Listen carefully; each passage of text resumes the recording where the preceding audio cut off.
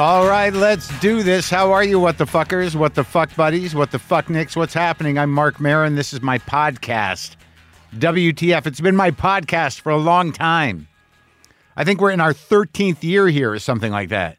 Isn't that crazy? Hundreds and hundreds of conversations.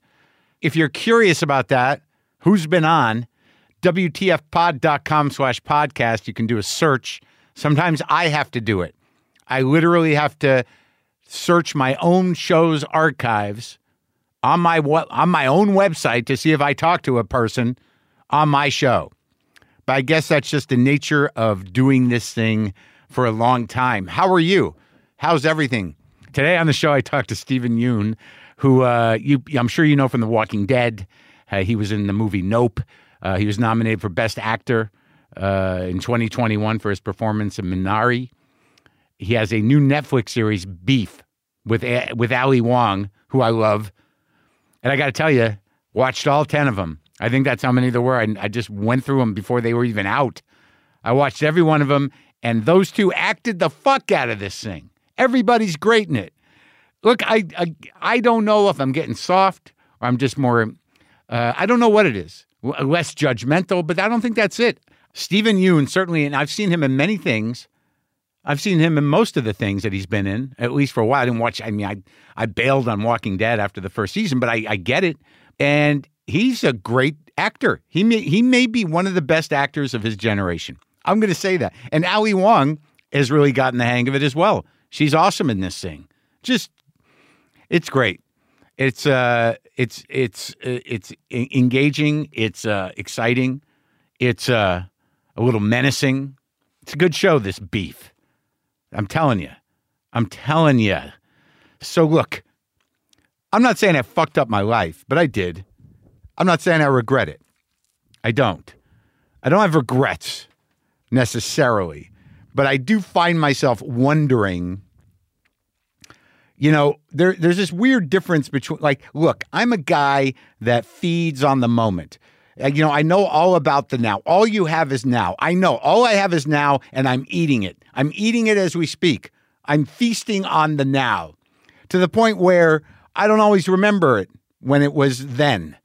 It's not clear to me. I don't know if I'm getting Alzheimer's or dementia like my father, but the then thing is it gets a little foggy or something. I have to be reminded because I'm all in the moment. I really am. I think it's just the way I've designed my life. I wish I had given myself a little distance from the now. I wish I'd given myself a little distance from it to the point where, I had to delegate or hold something back or plan a little better for whatever my creative output is. But it's really now. And then, after it's over, I'm like, what just happened? And I got to go back over it. I got to listen. So there's some part of me that's doing that. And I don't know if I'm annoying or draining or I don't nurture friendships as much as I should, but I don't spend time with a lot of people. And I don't know why. I feel like I have friends. I hang out with Jerry. I talk to my friend Sam. But me and Sharpling can't seem to get it together. It's been months. We can't just get it together. Let's just have lunch. I don't know what happens. And, things get away from me. And I guess I got to start entertaining people. I do this every year for every fucking holiday, and I'm sorry. I don't know if I would go if I was invited, but you kind of like to be invited, I guess. But I'd probably go to a friend of mine's Seder. But then you start to think about it. It's like, is somebody just going to invite you to a Seder because they know you? I can't get mad about it. I can't feel hurt about it. This is why people don't invite me. Maybe I get too emotionally invested too quickly with new friendships or with people in general. And they're like, it's like taxing and it doesn't go both ways. I don't know. I don't understand it. But I have a new buddy who's a Jew. And, I thought Passover was sort of like bring in the stragglers. It's like, put another chair out. Leave that one empty for Elijah, but we can put one next to it. We're out of chairs. Well, then let him sit in the Elijah chair, and maybe if Elijah comes, he'll sit on his lap. That should be something. That'd be a memorable Seder if the ghost comes in and drinks while he's on our wayward friend's lap. Where was my invite? I guess I could have had a Seder here. I don't know, man. I don't know if look, man, I keep my house together. I clean, I stay in shape. I like everything to be nice. But I guess the other part about being an adult, it's like I can make my bed, but apparently I don't entertain enough. I don't have people over. I don't socialize or something. I don't know. But maybe they'll start to come around now that all these people that I lost to children, all their kids are old now. So maybe they'll be like, what are you doing, man? I'm free. I'm finally free after 20 years. Hey, dude, I got a little extra time. I know it's been 18 years, but I got some time now because, they're out. They're out. Everyone's out of the house. We don't know what to do. Friends are downsizing. Was hanging out with Apatow and Flanny the other night. You're just hanging around with guys your age. Half the time you're talking about other people. The other time you're talking about your ass, your balls, your blood work, this or that, ailments, wondering if I should be eating that. Is that a good number? Is that not a good number? How's my stomach? What's going on with that thing? Did you get it checked? Got to put a limit on that shit, man. Definitely got to put a limit on that shit. Hey, I'm at Largo this Friday, April 14th. Go to WTFpod.com/tour for tickets. I'll be floundering. I think I'm gonna work on a new hour. It's gonna be called Mark Maron Not Relatable. That's my big plan. Mark Maron Not Relatable. You think that's a good pitch? Also, I guess I got to get this up on the site, but I'm going to be doing a music show at Largo on the 12th of May. See, that's the other thing I'm battling with. And I was talking at the beginning about the now, right? And I went into the attic. In the attics of your life, filled with me.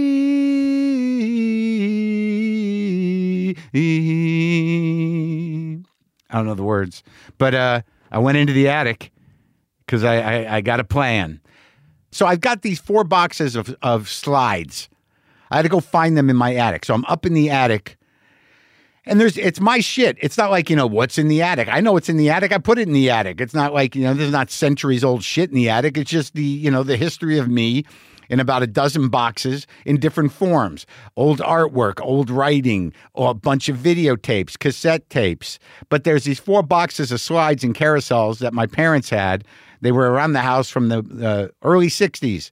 I got slides of their wedding. I got slides of trips they took in the early 60s. And then there's the birth of me and just random stuff on slides. So I went online. I got promoted this. A sponsored ad came up on one of my feeds about this slide app where you can hold the slide up over a white screen and take a picture of it. And it'll make it it'll clean up the image and make it an image on your phone or on your computer.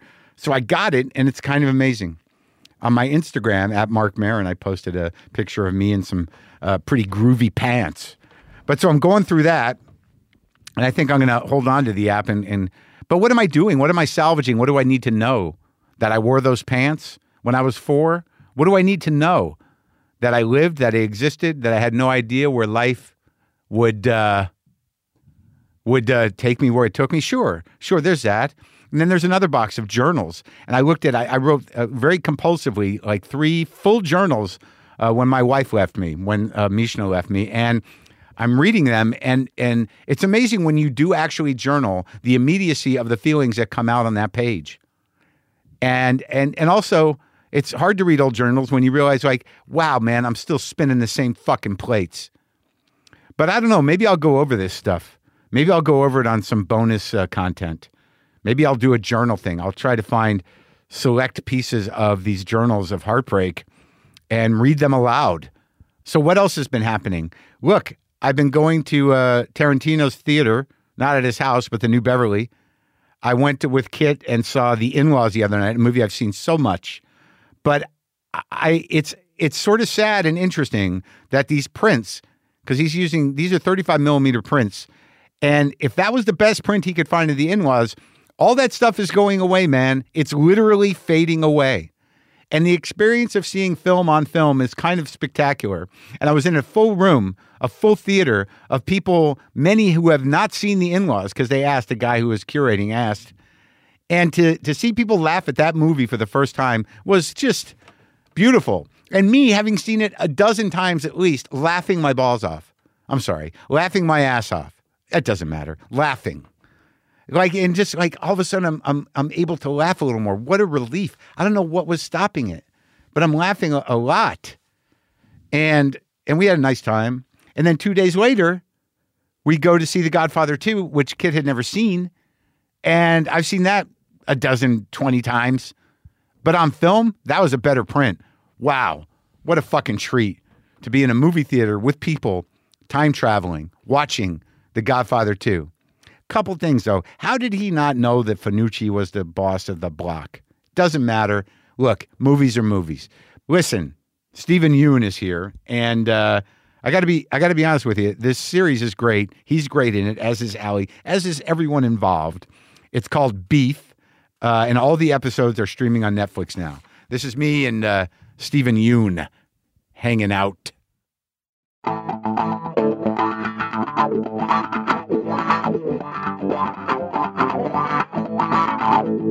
You've been playing all your life?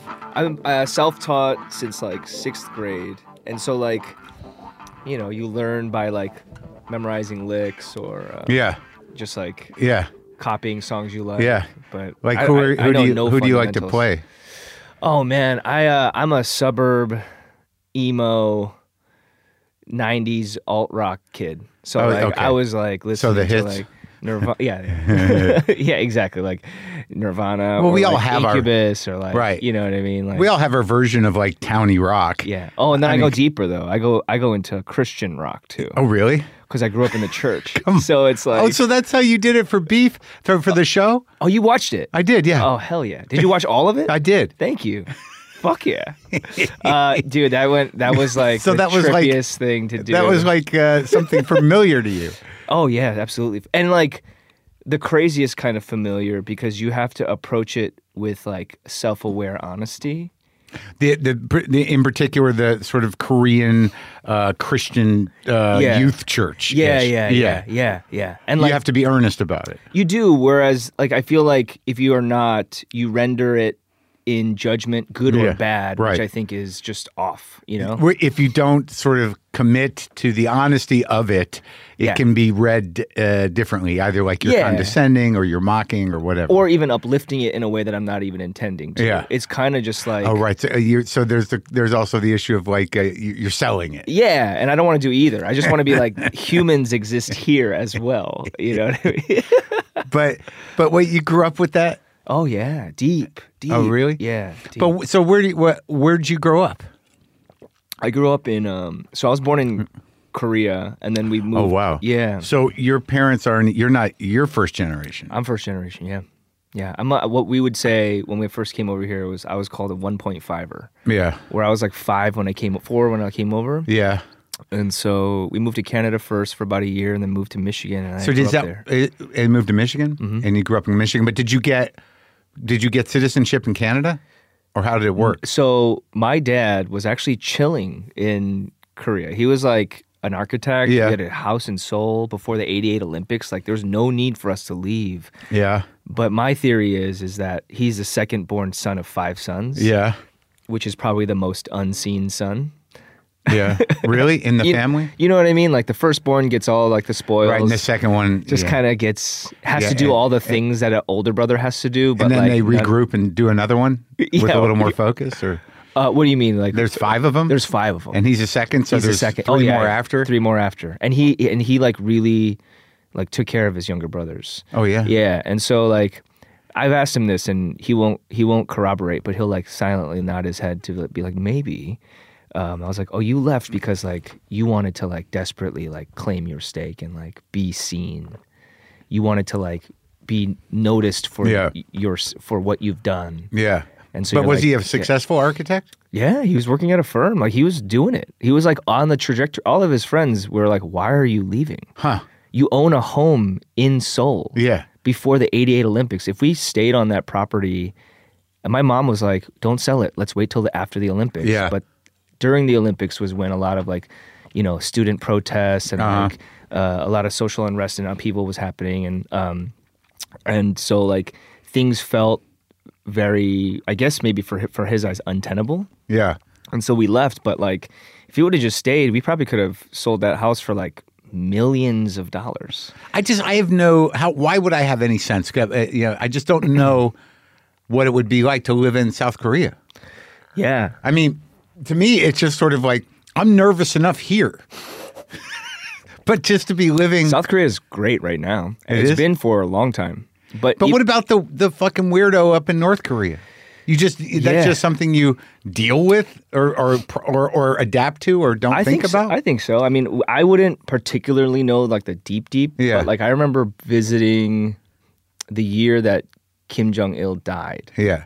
The old man. Yeah. And I was like in Korea and I was like, oh shit, like, do we need to like batten down the hatches or something? Like, what's going on? And people were just like, no. Like, it's just like, it's just there. They're going to do their thing. Yeah. It's just like a threat you understand. Uh-huh. You know what I mean? Right, yeah. It's like shark-infested waters. Like, but you visit there often? I used to go pretty often. I hope to go more often. Because you have family there still? I have family there, and like, I was working there a lot. Like, not a lot. 2 movies I did. Oh, in the film? Yeah, right. 2 Korean movies? Yeah. No, and is your grandparents there or anybody left? No, my grandparents are all passed away. Yeah. I have a lot of aunts and uncles and a lot Wild. of cousins. Yeah, I got like 40 cousins, man. Really? So they come to Canada, but did he stay an architect? No, I mean, I remember growing up, him having a drafting board and like, Yeah. it was fun like stealing his like, those things where you can like rub out a tree. Yeah. On the thing. Those rubber eraser things. Yeah. And I would just like mess with those. Yeah. But like beyond that, he never touched it. Instead, he started a beauty supply, and which is common for like, it was like for Koreans in that area, it was like laundromat or beauty supply. Or why does that happen? Do you have any idea? Just in the same way that all networks happen, like there's like a cultural network that exists, and then when you immigrate, you kind of like get access to that network. But why those 2 businesses? I have no clue.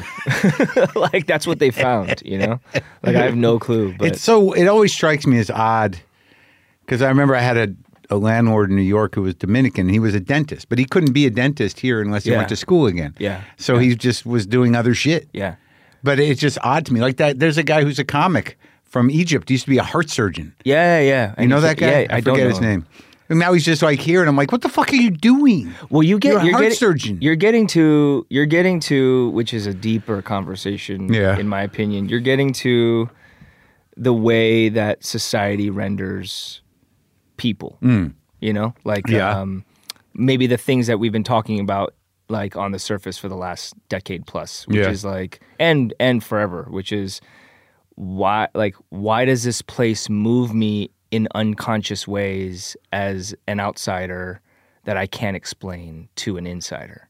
You mean America? Or any place. Any like, place I'm you immigrate to. Yeah, that you immigrate to. It's like, why am I being pushed and shoved and like positioned and locked in a specific place that I can only operate that is like so unconscious to me in ways. Like you're like, I was a heart surgeon and you can like protest and proselytize that however much you want, but they're like, nah, but you can only drive this. You can drive a cab. And it's like, why? Oh, I see what you're saying. You know what I mean? Like, I just that you either have to do what's necessary to be credentialed in the place you go to, or just do another job. Yeah, and usually if you have to let go of your credentials, which like a lot of those things don't transfer over, right? You get reset into just like the Matrix, and you're like, you look like that, you go over there, and like or you. But it seems like not unlike the character that you play in the show, that there's if you have it within you to have an entrepreneurial spirit about it, that just to survive, that we make a business. That and a lot it seems that culturally sometimes it doesn't matter what the business is as long as it's successful. Is it right? Yeah. You know, it's about figuring out Totally. how to make that business Totally. and provide for your family. Totally. And you know, you can get deeper into it as like who's allowed under the cloak of light or darkness to make a business without getting fucked with. Yeah. You know, that's not available to everybody. Well, then it seems that community element comes in. Yeah. Absolutely. That you know, when you come in as an immigrant and you meet the tribal elders. Yeah. Which case in point, Korean church. We're back to that. Yeah. Like that's what Korean church is. It seems like that. It works that way for a lot of specific religious groups. Yeah. I mean, depending on how insulated, you know, like the Orthodox, the ultra Orthodox. Yeah. You know, I live here in Armenia, and it's like you know, they have their own things. Oh man. Yeah. Well, I like Armenians. I understand. Like as a Korean person, I'm like, I get Armenians. Like that's a deep cut. So when did you get here? How old were you?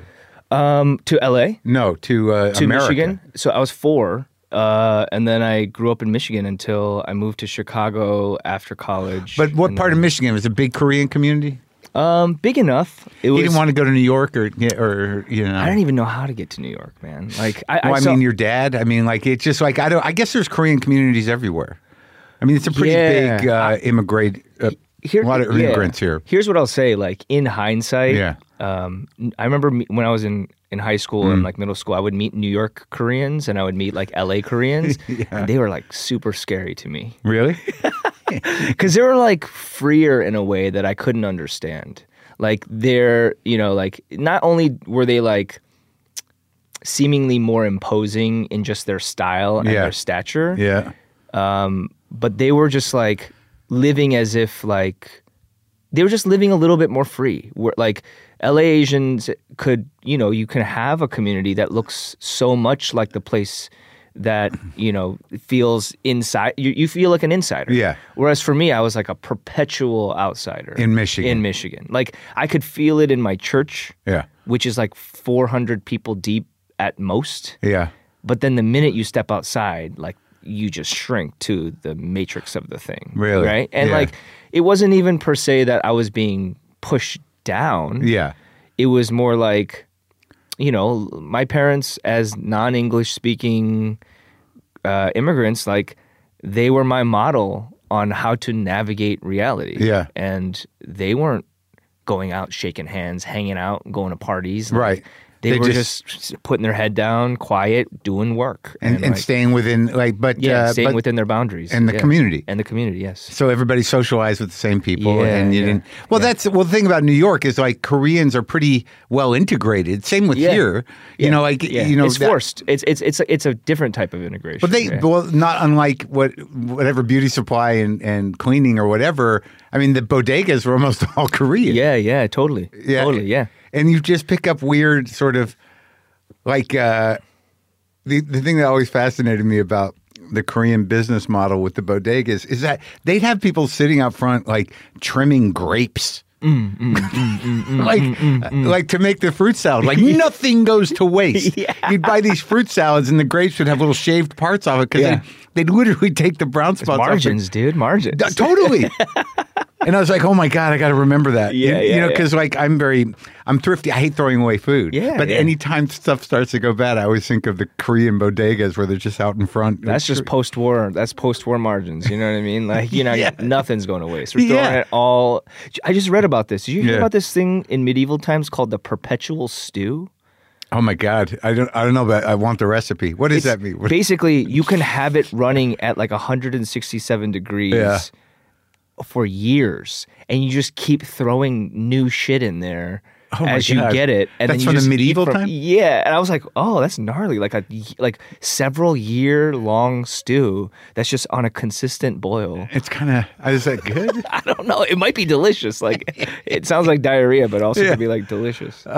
So when you're growing up, the church was the backbone of the whole thing. Yeah, that was my lifeline. To be quite honest, that was the place in which I could probably feel my most authentic self. Yeah? Yeah.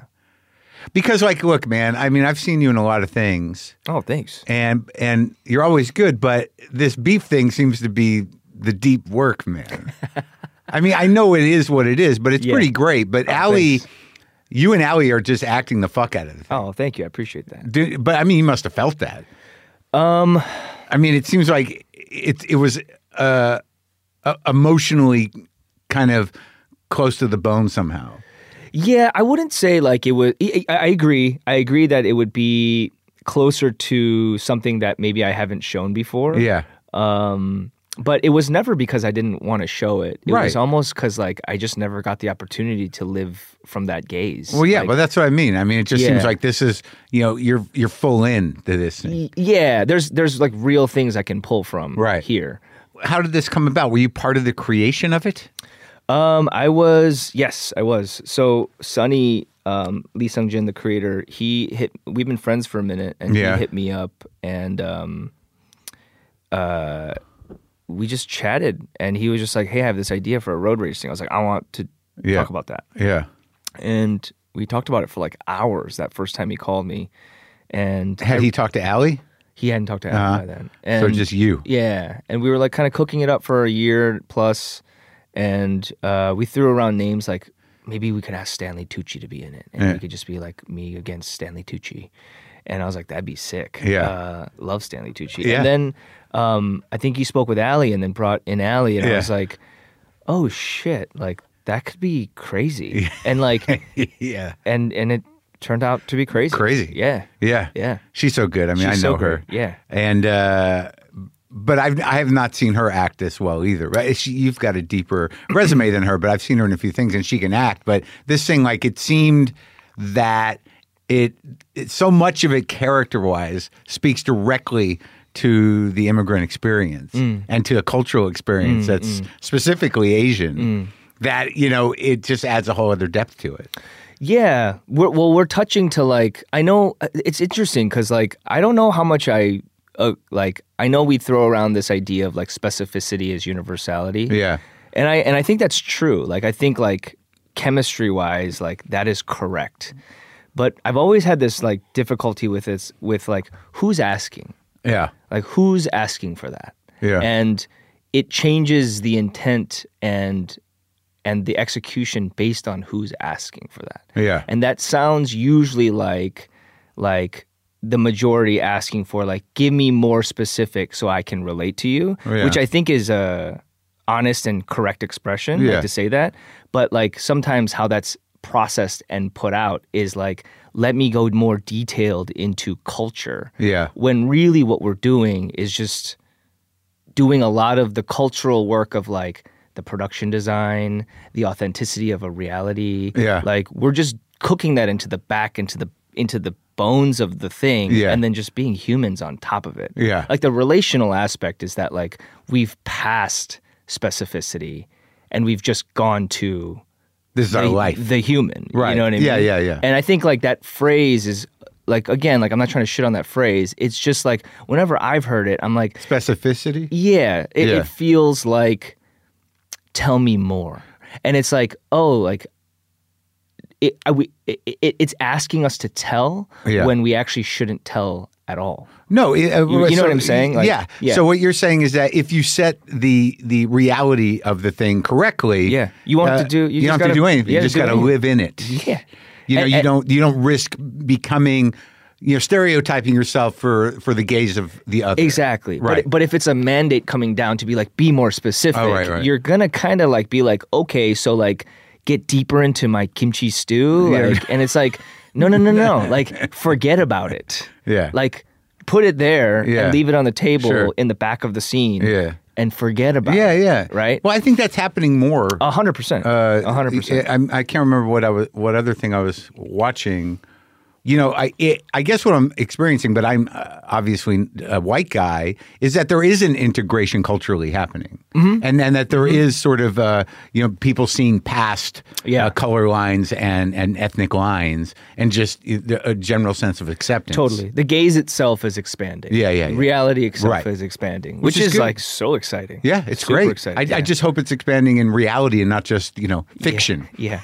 Well, what gets difficult that I wonder about is like as reality expands and like these and we get to moving past cultural touchstones Yeah. and items for authenticity, what happens to like the capitalism around those things? Like what happens to the people that sell those things? Yeah. And that's In what sense? Like you can't like if if kind of you built something on selling culture. Yeah. As we get past it and move deeper into a human understanding and relatability between each other, as reality expands, like, everyone's going to be able to sell that good. Yeah.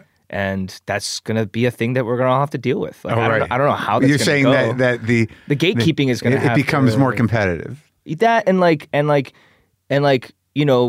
we'll be able to all kind of like touch each other's culture in a real way. Like that'd be nice. Yeah. Like where you can like honor each other's culture. Right. And it's not, you know what I mean? Usually like, you can just do it through food, but I think I'm going to try this. Well, they wouldn't, people sometimes don't love other people cooking their food, and selling off of that. And I understand that concept, but I don't know where maybe we're headed in a place where like, it'll just be, like everybody's just dabbling in all the thing. Maybe we're getting there. Maybe we're entering into like the best fusion era of all time. Like people just throwing everything. That's sort of the progressive idea, isn't it? Yeah. We'll see if it happens. We'll see what happens. But in terms of the Christianity aspect, so you say when you were a kid, it sort of insulated you. I mean, when do you start to kind of realize there's a bigger world out there? I mean, were you playing in the Christian band? Oh yeah, I was leading it.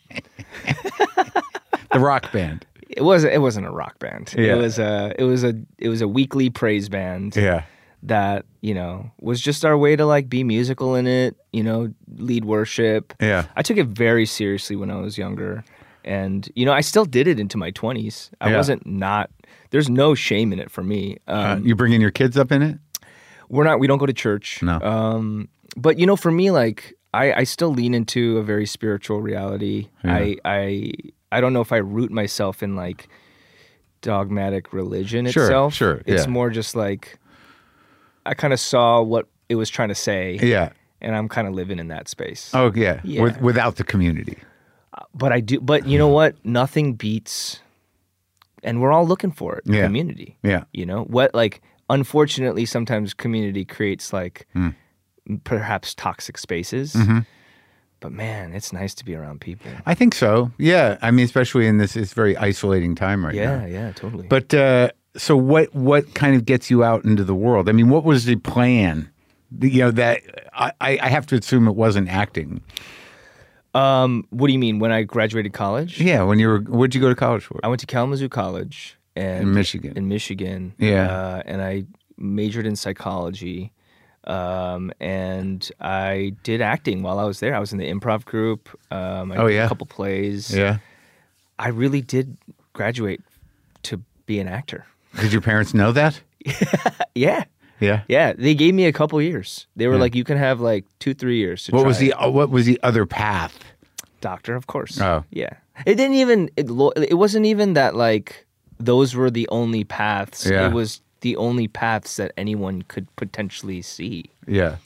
I think that's the thing that's like, out of what they were experiencing. Like that, totally. That, you're the next generation. Yeah. They don't even know other ways to make money beyond like doctor, lawyer, dentist, businessman. Who, your parents' generation? Yeah. Oh, well, businessman's in there. Yeah, but what other ways are there to make money? I mean, no one believes that anyone can make money acting. Exactly. Exactly. I mean, not or even like playing music or none of that. I mean, that getting in, but somehow we delude ourselves. 100%. 100%. But no one of that generation or anyone with any sense is going to be like, oh, you want to make a good living? Play music. Yeah, totally. But I think like, at least if you're like the white kid who's like growing up with like somewhat like more open parents, like they definitely know that that's not the path, but there's like visual there. You can be like, that's a path.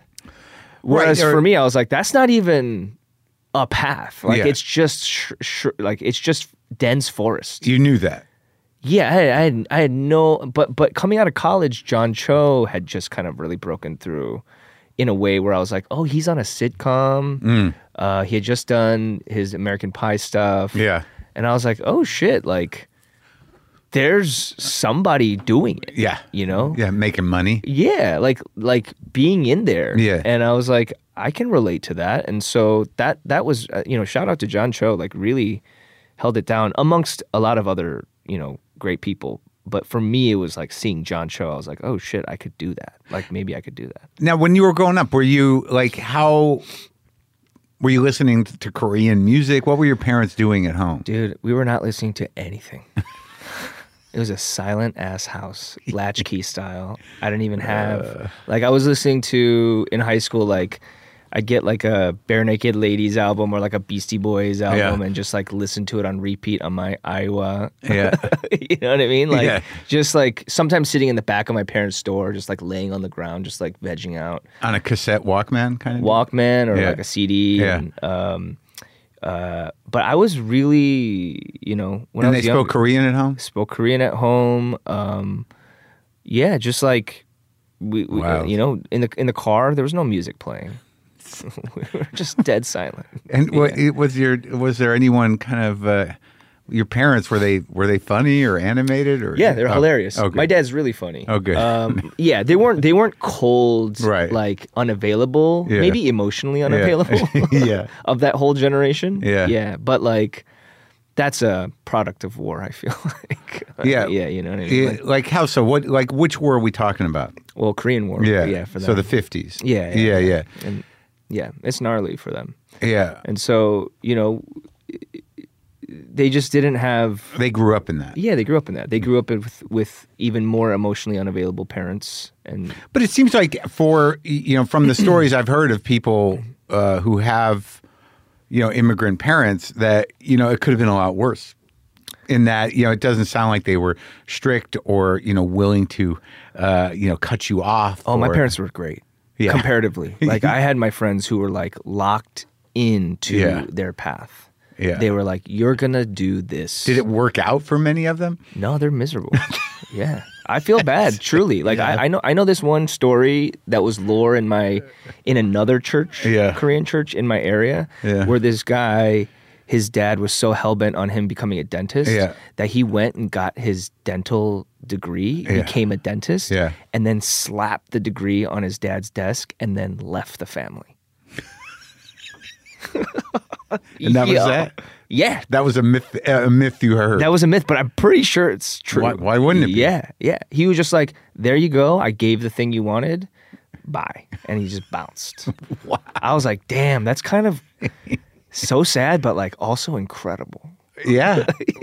How do we make our own way in light of that kind of pressure? Yeah. Because like in the show, in Beef, I mean, those are those kind of parents. Totally. The sort of, passive aggressive, diminishing, with high expectations that you probably could never meet. That show is it's quite an ending, and I don't. It's pretty relentless. Thanks. I take that as a compliment. No, it is. Awesome. I like the whole thing. I thought it was cast well and put together well, and I like all the characters are great, and awesome. And I just like when everyone's sort of shifting and changing, and all characters are growing one way or the other. Yeah. And the sort of menace of the hilarious cousin character, what's his name? Isaac. Yeah. Dave's so great in it. Yeah. Dave Cho's so great in it. Yeah. It's kind of a crazy character. It's kind of a crazy character. Yeah. Because there's a niceness to it to him. Totally. And then but there's definitely a line. We had a lot of fun. How much of that was written up front? All of it. Okay. Yeah, that's all Sonny. Now, what do we got to, so he had the whole series. When you guys started shooting, all 10 were written? He was still eking out the last couple, but he had the whole roadmap. It was pretty incredible. Does he have a roadmap for the second season? We don't even know if we're going to do second season. That's crazy. And you end like that? So that's the fucked up thing about Netflix, is that you got to kind of end in a way that maybe we'll do another one, or this could be it. I don't know. We really did want to close the loop in season 1. in a real way. That was us consciously. That wasn't like a Netflix. Oh, because it's weird because like I felt it as a closed loop, but in my brain for some reason I just assumed like now we got to wait a year, for whatever. You the like that fuck's means gonna... you like the characters. Yeah. Oh, that's so dope. That's so awesome. we got to wait a year for whatever's going to happen with these fucking weirdos. Oh yeah. I love it. But there is something I guess sweet about the ending. Yeah. Yeah. Yeah. That that's the thing we talked about. Like, I mean, I don't no spoilers, but No. like, Yeah, they sent me a letter. I had to sign something. Oh shit! Okay. Okay. Like they're going to shoot me if they did. But if you do it, it's not on me. I'm not spoiling nothing. All right. But just Spider-Man meme. That's the thing we talked about. Just Spider-Man's pointing at each other. What does that mean? Just we're all looking for someone to blame. Yeah. Oh yeah. We're all looking for someone to blame. Yeah, and that's true. And the depth of the resentment is what defines your life. Yes. That type of envy, that type of envy that like disguises itself as like I'm being wronged here when really maybe it's like I actually wish I was doing that you have. Right, but also where does that come from? And when you have parents that you can never live up to their expectations or make them happy or proud of you. I think there's that. I also think it's just like capitalism. Yeah, I know.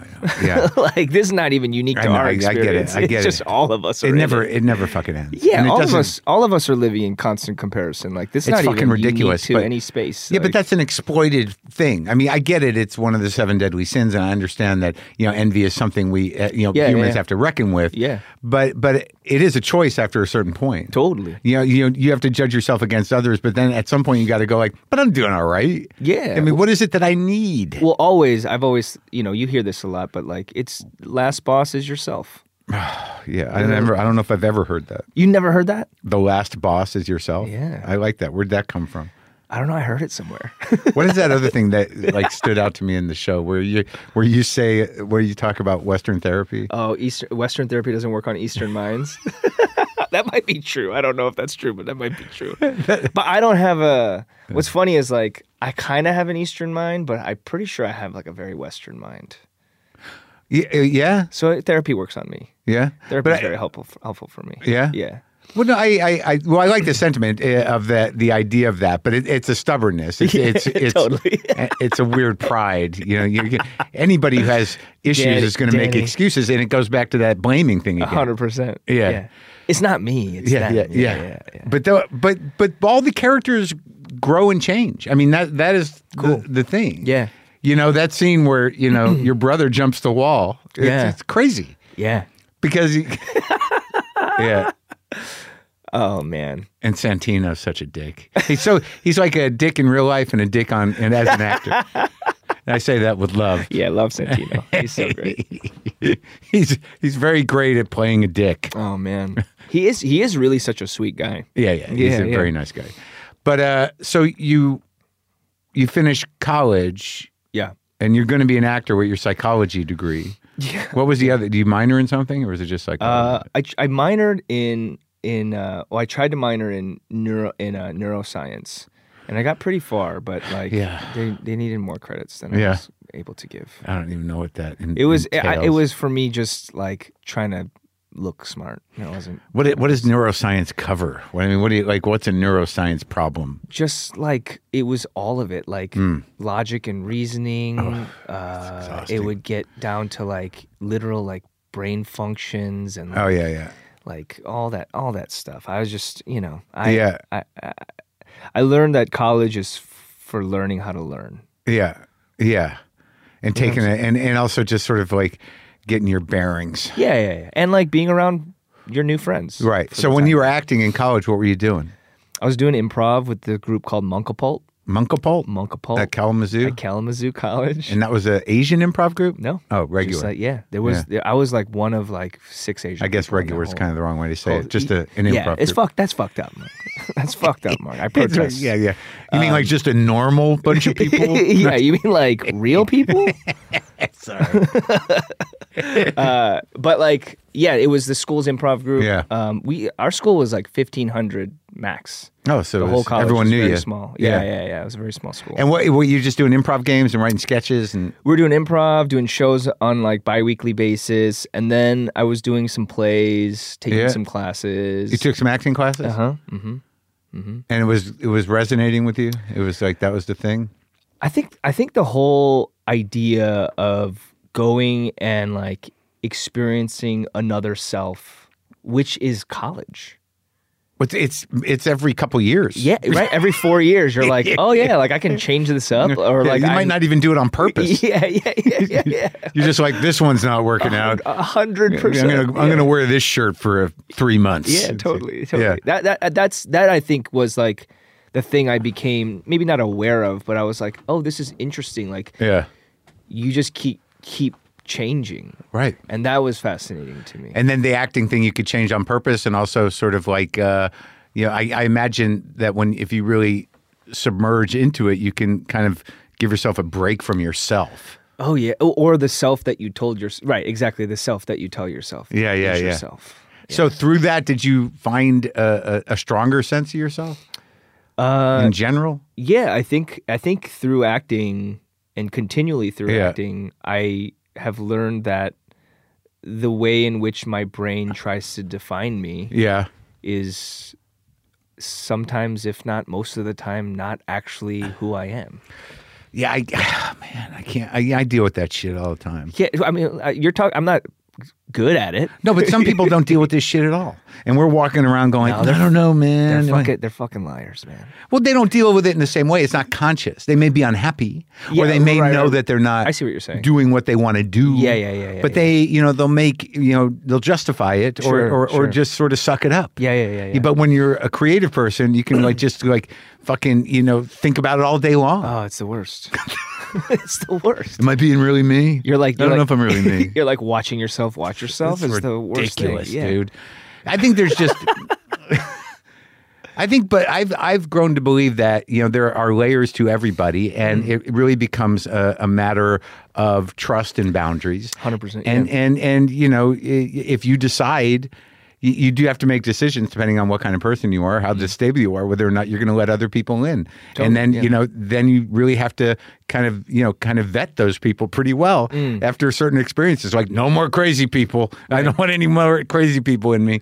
So, Yeah. it becomes, yourself is pretty expansive, is what I'm saying. Absolutely. If not like limitless, maybe. I don't know. Wow. Perhaps. Well, I mean, you definitely explored all these ideas in the last episode. We went there. You definitely We went did. there, yeah, That we was went crazy. Crazy. So, where do you go after college? Chicago, right? I go to Chicago. I cut my teeth at Second City. You do? in IO, yeah. So you're pretty funny? I'm all right. Because I mean, generally you're pretty serious. I know you have comic timing, but thanks. but a lot of the roles that I've seen, they're pretty. Yeah. They're not. I wouldn't say they're comedic roles. No, they were not. Yeah. I was never the guy in an improv group that was like the witty one or like the really funny one that could Yeah. just like hit bangers like every 2 seconds. Who are you working with though? Anybody we know in your crew at Second City? Oh man, the first class I ever took was with Lamorne Morris. Yeah. And he was great. He was already off to the races. He was Yeah. like, I'm moving to LA. I was like, see you later. I Yeah. was like, I just got here. Yeah. But like, I played a lot with, I got to do touring company. You did? Yeah. So you did the whole thing. I did the whole thing. Yeah. And like, around that time was like. For IO? For Or Second City? Okay. Around that time, it was like Vanessa Bayer. Oh, yeah. Tim Baltz. Yeah. Tim Robinson, Sam Richardson, Seth Whiteberg. Tim Robinson. Yeah. God damn it. That guy. So fucking funny. He is, man. Yeah, he's won't come great. on the show. Can't get him on. I've talked to everybody he knows. Yeah? He won't come on. I've talked to him. That's the realest deal right there. That Tim guy? Robinson, love that guy. So funny, dude. Yeah. He was on a road tour. He was on a touring crew? He was. I think he might have jumped pretty quickly to main stage. Yeah. I Oh, don't so the touring thing is something you do before main stage? yeah. I went on a boat. I was on a boat. I think I For a talked to minute. someone else who went on a boat. I've talked to many people who've done different versions of these things. Yeah, I think it could be a really good life if you're into it. I think for me, it just was not for me. You were on a Second City Cruise. show on a cruise? Yeah, for 2 months. 2 months? Yeah. Same people? Same people. On the boat? Different boats? Different people every week, but same crew. Yeah. Yeah. Oh my God. Yeah, it was grating for me at a point where I was like, oh, like I want to try to switch up the jokes, but like I can't because it's a whole new batch of people that will like, and you're just kind of running out of stuff because all So the you're not really suggestions- improvising, is what you're saying. It turned into that a little bit. Right. Like the suggestions became literally like, because you're hitting the same course. Yeah. Like you're doing like the Eastern Seaboard, Yeah, like sure. like the kind of like the older run of like older people. Yeah. And you're just gonna get the same like, you know, Yeah. same jokes. Yeah. Like dick So jokes why and not? stuff like Why not just get through it? Yeah, why not Why- just do it? Like you're on vacation essentially you're on a cruise ship. you know? Why not? No one's going to judge you for not doing the real thing. And you're slaying. Yeah. You're crushing. Yeah. No one has to know that No one knows. We're repeating Just the five of us know. We'll keep the secret. We repeated ourselves over and over again. Truly. So you get off the boat. When do you start like realizing you're going to go serious? How does that happen? Do you take any acting classes during this time? No, I did not. Did you branch away from or get away from Second City and do other stage work? I understudied at Steppenwolf for a run. Really? Yeah, for the show for this play Kafka on the Shore, which is a Murakami play that went up. Stephen folks mean business. Yeah, it was really cool to like be in that. Yeah. Like watching Fran Guinan, that guy was incredible. Yeah? I don't know that guy. Crushing. Great. Yeah, he's one of the company members. He's just so awesome to watch. I know Tracy Letts Yeah, and Tracy Letts, so Michael great. Shannon, those guys. Yeah. And, Oh, you those know, guys? Yeah. I don't know them personally. Those I've talked dudes? to them, but those are that amazing. generation. Then there's the older generation of Steppenwolf people. Yeah. They're incredible, intense, man. incredible. Laurie talent. Metcalf. Yeah. Oh my God, Laurie Metcalf. Yeah. So good. Yeah. So good. So you understudied, but did you get on or you didn't? Never got on. Found out I hate understudying. But all shout outs to anyone that does. Like that is, God bless you. That is a Just kind of waiting for someone to drop. Yeah, and also just like the fear of it, the anxiety of it, and then also like the quiet envy of it, of being like, I'm putting in work on a daily basis, being on top of this with rehearsals, and I might never be seen. Like, I guess it's just a dues paying thing, huh? yeah, it's tough. It's really tough. But you know, I'm sure there's some merits, like some really good things to come out of it. Sure. I mean, it preps your brain. Totally. Yeah, and you got to, you've kind of set yourself up. Yeah, I imagine taking that gig. It's, you sort of have to. You want to get on stage, but you don't know what the circumstances are going to be. You also don't. Yeah, exactly. You don't also want to. don't want to go on like stage. like the star, has an accident. Yeah, and now yeah, they yeah. got who's this guy? Yeah, You gotta do- 100%. Like it's like stacked against you, and so I was like, oh man. But all these things were good. Yeah. But I think for me, my dramatic stuff came when I came over to LA, and the choice. I auditioned for this pilot ABC sitcom that was going to go. Yeah. And I got to like the last audition. It was between me and this other guy, and I didn't get it. And then I was like super bummed. And then I got Walking Dead like 2 months later. So it's not that I like chose dramatic roles. I actually went for sitcoms, but the dramatic role found me, and I was like, oh, this is actually like freer for me. Because I think comedy, especially around that time, was like very rigid for someone like me. Yeah. I could play whoever I wanted on stage. I could do a Steve Carell bit or like a Colbert role, like at Second City on like a Monday home show. Yeah. But if you're coming out in TV, like for Asian dudes, it was like you want to be a plucky assistant or like a self-aware plucky assistant. And also, it's limiting in general, and there's not that much good comedy. Yeah, 100%. Like you're. Yeah, the roles are broad a lot of times, and they're hard to make your own. And a lot of times the shows are terrible or repetitive at best. Yeah. They're just echoing a reality that we can see told from a point of view that is standardized. Yeah. And so for me, I was like, at least the luckiest thing I feel in the end is that that I got to be a part of Walking Dead, because that was huge, and you got huge, and that was not. It was just a person role. It was not an ethnic role. Yeah, especially because that was a role that was about a world after society had broken down. Right. Whereas perhaps if society was still alive, I don't know if I would have been able to stretch myself Yeah. that far that show allowed me to. Right. Because you would add cultural expectations. Yeah. But now you're just I'm just like, I can be whatever the fuck I yeah, want. because Like, I'm not a zombie. That's yeah, the only context. Exactly. I'm not a zombie. 100%. Yeah. That's the basis. Yeah, That's, yeah. The core of the character is I'm I'm not a zombie. Yeah, it was college all over again. But that's freeing to not be a zombie. Are you kidding me? The luckiest gig of all time. Because it's arguable that, in terms of these standardized roles and stereotyping and, perspective, that there's a lot of zombies around. Ooh. There you go. Perhaps. Yeah. That's a deep one. But how did that shift your life? I mean, could you handle it? I bugged out for a little bit. I had a lot of like acid reflux. Like, what does that mean when you just because it's pretty overwhelming. It's your second gig. Yeah. And then you become sort of this star of the thing and you're on it forever. Well, yeah, I guess you could argue that I was during the course of it, I was kind of like not in the back, but in the middle. Yeah.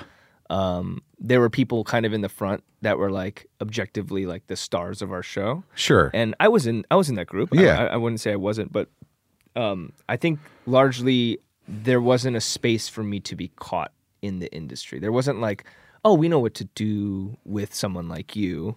Is that good or bad? Good in the end. Yeah. Maybe it felt frustrating at the time, but like I've been only serviced by that thing. And I guess I assume not unlike your experience with Asians that gave you hope for moving forward in the business, that you must have gotten that kind of feedback. I didn't get to really talk to much people. No, but I mean in general now, there must be people who saw your success. Yeah, and was like, okay, I hope so. I can do this. Yeah, I don't know if I explicitly heard that consistently or actively, but I hope I did that for people. Like, that sounds dope if I did. How did that end? Did you want out, or was it just time? Or it was written in. Oh, it was? Yeah. You didn't know? They told you at the beginning of the season, like. No, the comic book came out. Issue 100 came out, and Glenn died. And I was like, "No, you got to honor the comic book." Yeah, and so you got to call that guy. What's his name? Robert Kirkman. What's up, man? I actually wrote this really I wrote a funny but like very angry email in his letterhead section on his next issue. Yeah, which he knew I was doing. Yeah. But it was fun. I was just like, yeah, he's a good guy. He's a fan of the show. He's done some artwork for me. Yeah, he's great. Yeah. I don't think I've ever met him in person, but he was a fan of the show, and he's a good human. He's a kind human. Yeah, it seems like it. I think I did meet him on maybe one of the talking. It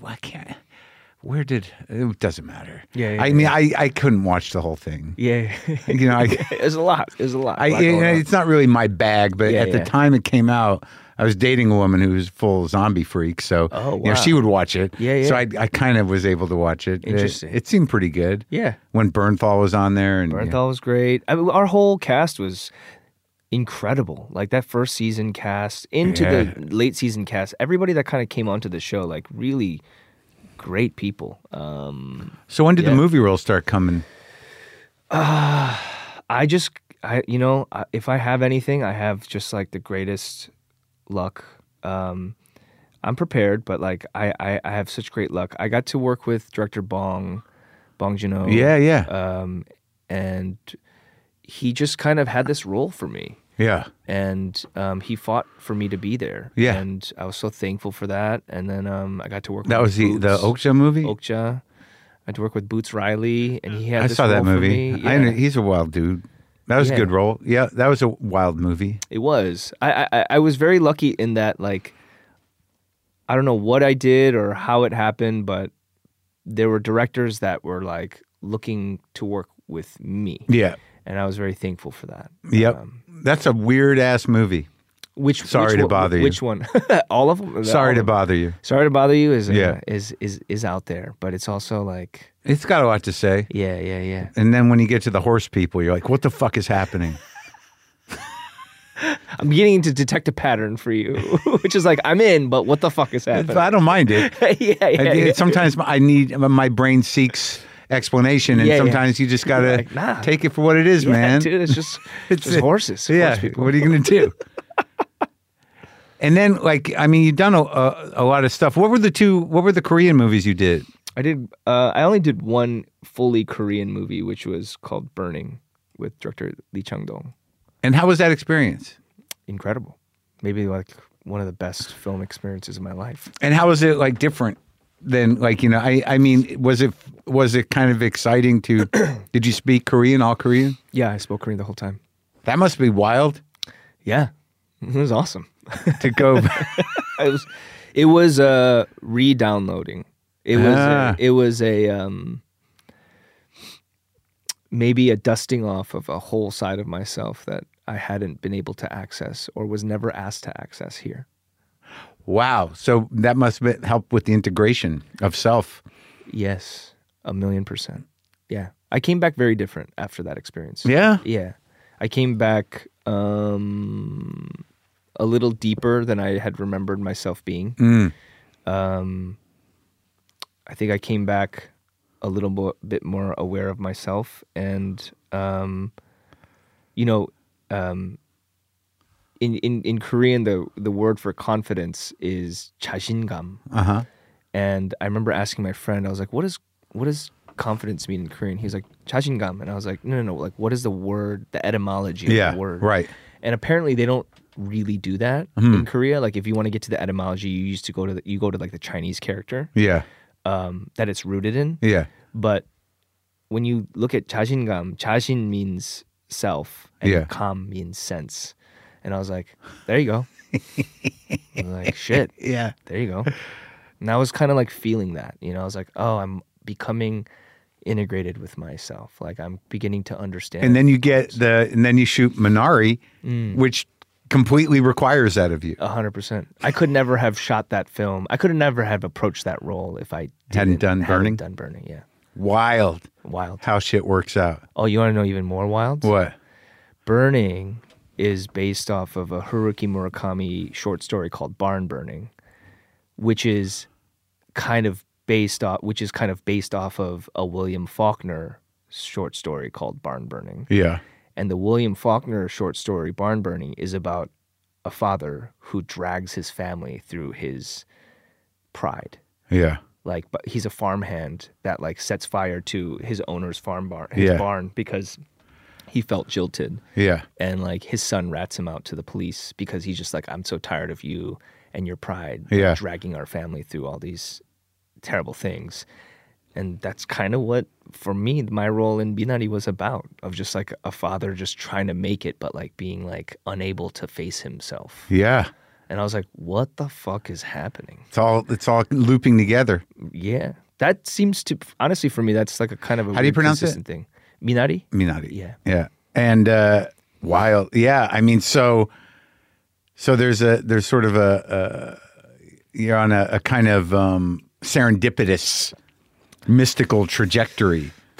I don't try to. I mean, I'll bother my wife about it. Be like, isn't this weird? But like, and I said it now, but I try not to question it too much. I feel like it's going to go away.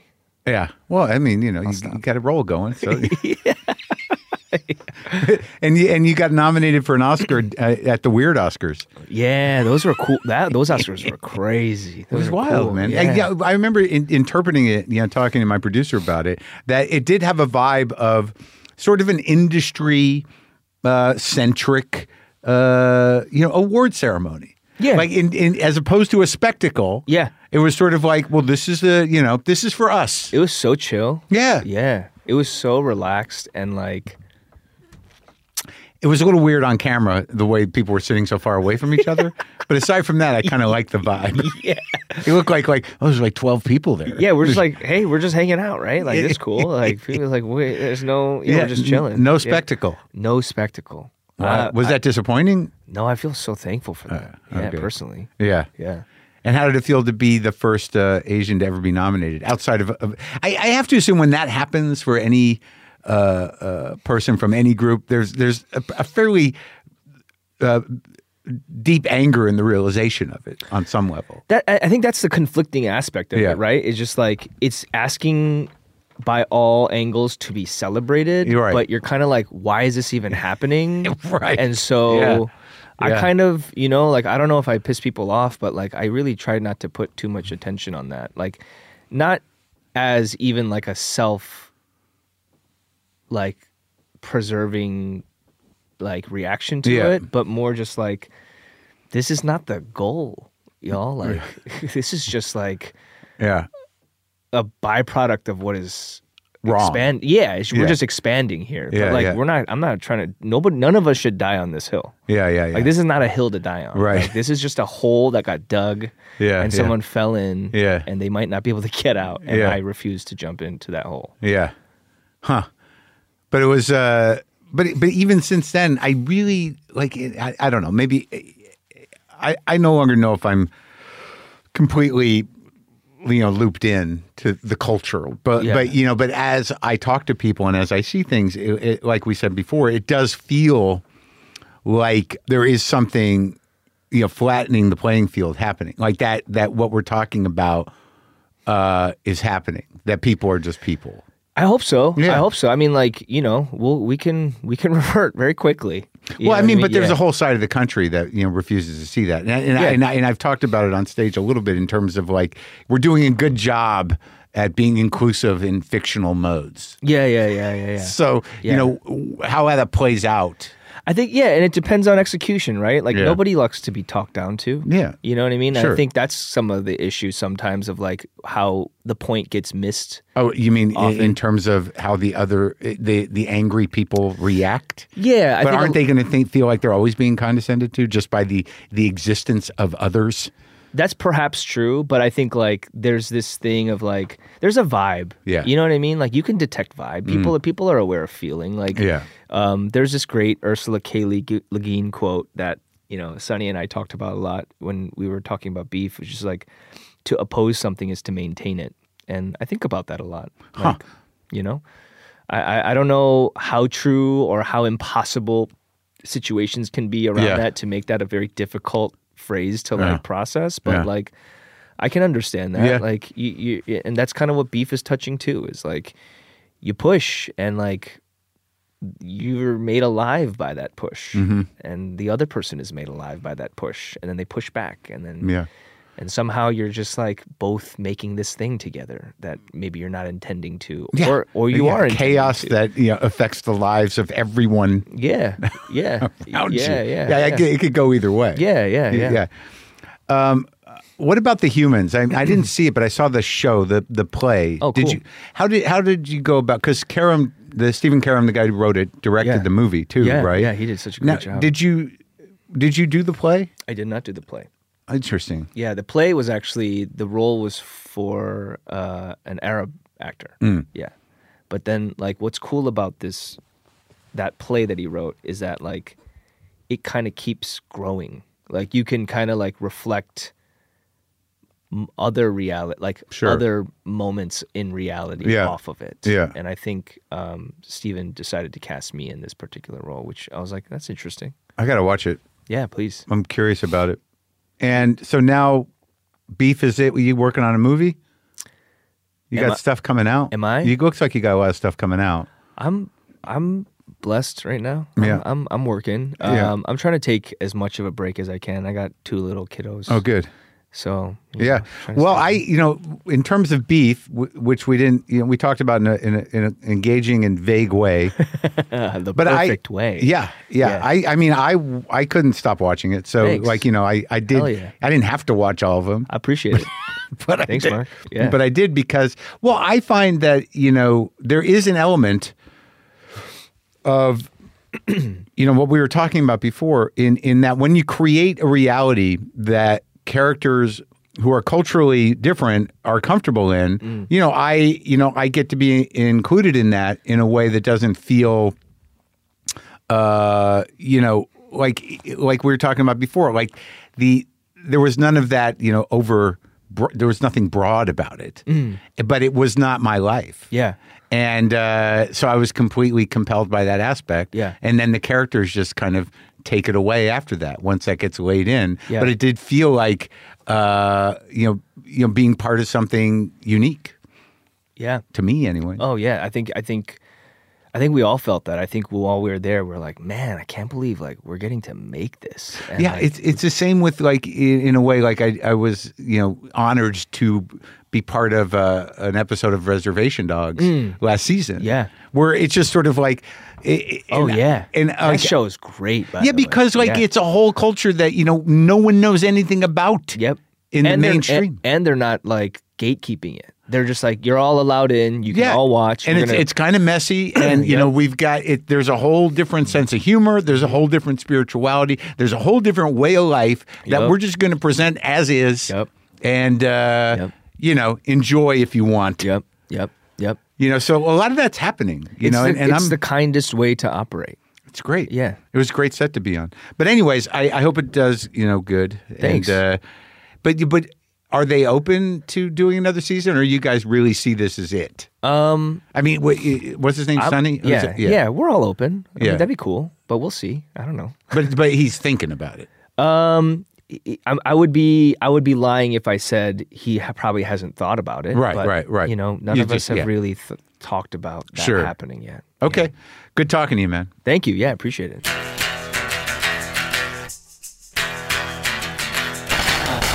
All right. All episodes of Beef are streaming on Netflix. That was an interesting talk about a lot of stuff. I enjoyed it. Hang out for a minute, people. Folks, if you want to dip into the archives and hear my talk with Ali Wong, that's a really great conversation. It's episode 704, and it remains the only episode where lactation occurred during the interview. See, this is leaning in. Breastfeeding in an interview with Marc Maron. Jesus. But do you have an electric thing, or is this just There's what the an pump electric thing, and I have a hand pump for when I'm in the car and I'm driving, and I just got a release too. Yeah. Pump and drive? Can you pull over? They actually make it for driving, or you just use it that way? Well, I gotta go some places sometimes, and I can't be late. So it's like I gotta just do this. Yeah. Do you want me to walk you through this? Because I can. Sure. Yeah, you don't have to try to talk about something else. Okay. I'll just All walk you right. through. So I have to. I have to wear this bra. Right. See that has holes in it. Yeah. For these little funnel cups to go through. Okay. Yeah. And so. My mom didn't breastfeed. It was not my mom fashionable. didn't either. Yeah, it was like. Yeah. Okay, then I have to take this off here. Yeah. Take the regular bra off. Take the regular bra, but that's a nursing bra because it's like pull, so then I can just have easy access to I the get baby. it. I get it. And then I have to wear so you these. can switch them out. Switch them out. I have to wear these pads in here so you don't leak. so that I don't leak all over in public. Then I have to put on this bra. This is what women have to do at work. Yeah. When they go back to work. Yeah. Up to sometimes like 2 years. Really? Yeah, just every 3 hours. And then a lot of women freak out about their milk production going down. So you'll see. Oh, you can't see it up close, but when it starts coming out. Yeah, I could stand up. Yeah, but when you'll see, it's like when it comes out of my nipples, it's quite exciting. It's like the Bellagio fountain. Just different streams of liquid jumping up and over each other. Yeah. See? Can you hear it? Yeah, you can hear it. Oh, well, sorry, WTF listeners. Yeah. How long do you pump for? 10 to 15 minutes. Okay. Yeah. Well, that's exciting. Yeah. I mean, So when's it going to happen? It's happening. It's coming down. I think you just can't see it right now. Wait, hold on. Oh yeah. Yeah. So Does it does it pick up speed? Or is that it? Yeah, it picks up speed. It's called a letdown. Yeah. That's when and I can feel it, like it'll tingle and then it'll gush out. No way. Yeah. Really? Yeah, but you can't. Oh yeah. Yeah, you see how it's coming more frequently now? Oh my god. Yeah, isn't that crazy? My body's a food factory. Oh my god. Yeah. I've never seen it before. Yeah. It's a first. Yeah. It's dedication, man. Yeah. Again, that's episode 704, and it's available right now in whatever podcast app you're using. If you want to get access to all episodes ad-free, sign up for WTF Plus. Just go to the link in the episode description or go to WTFpod.com and click on WTF Plus. Alex Borstein is on Thursday for a talk that initially had to happen inside my house because of a power outage. But we figured it out. Are you rolling and tumbling? I do occasionally.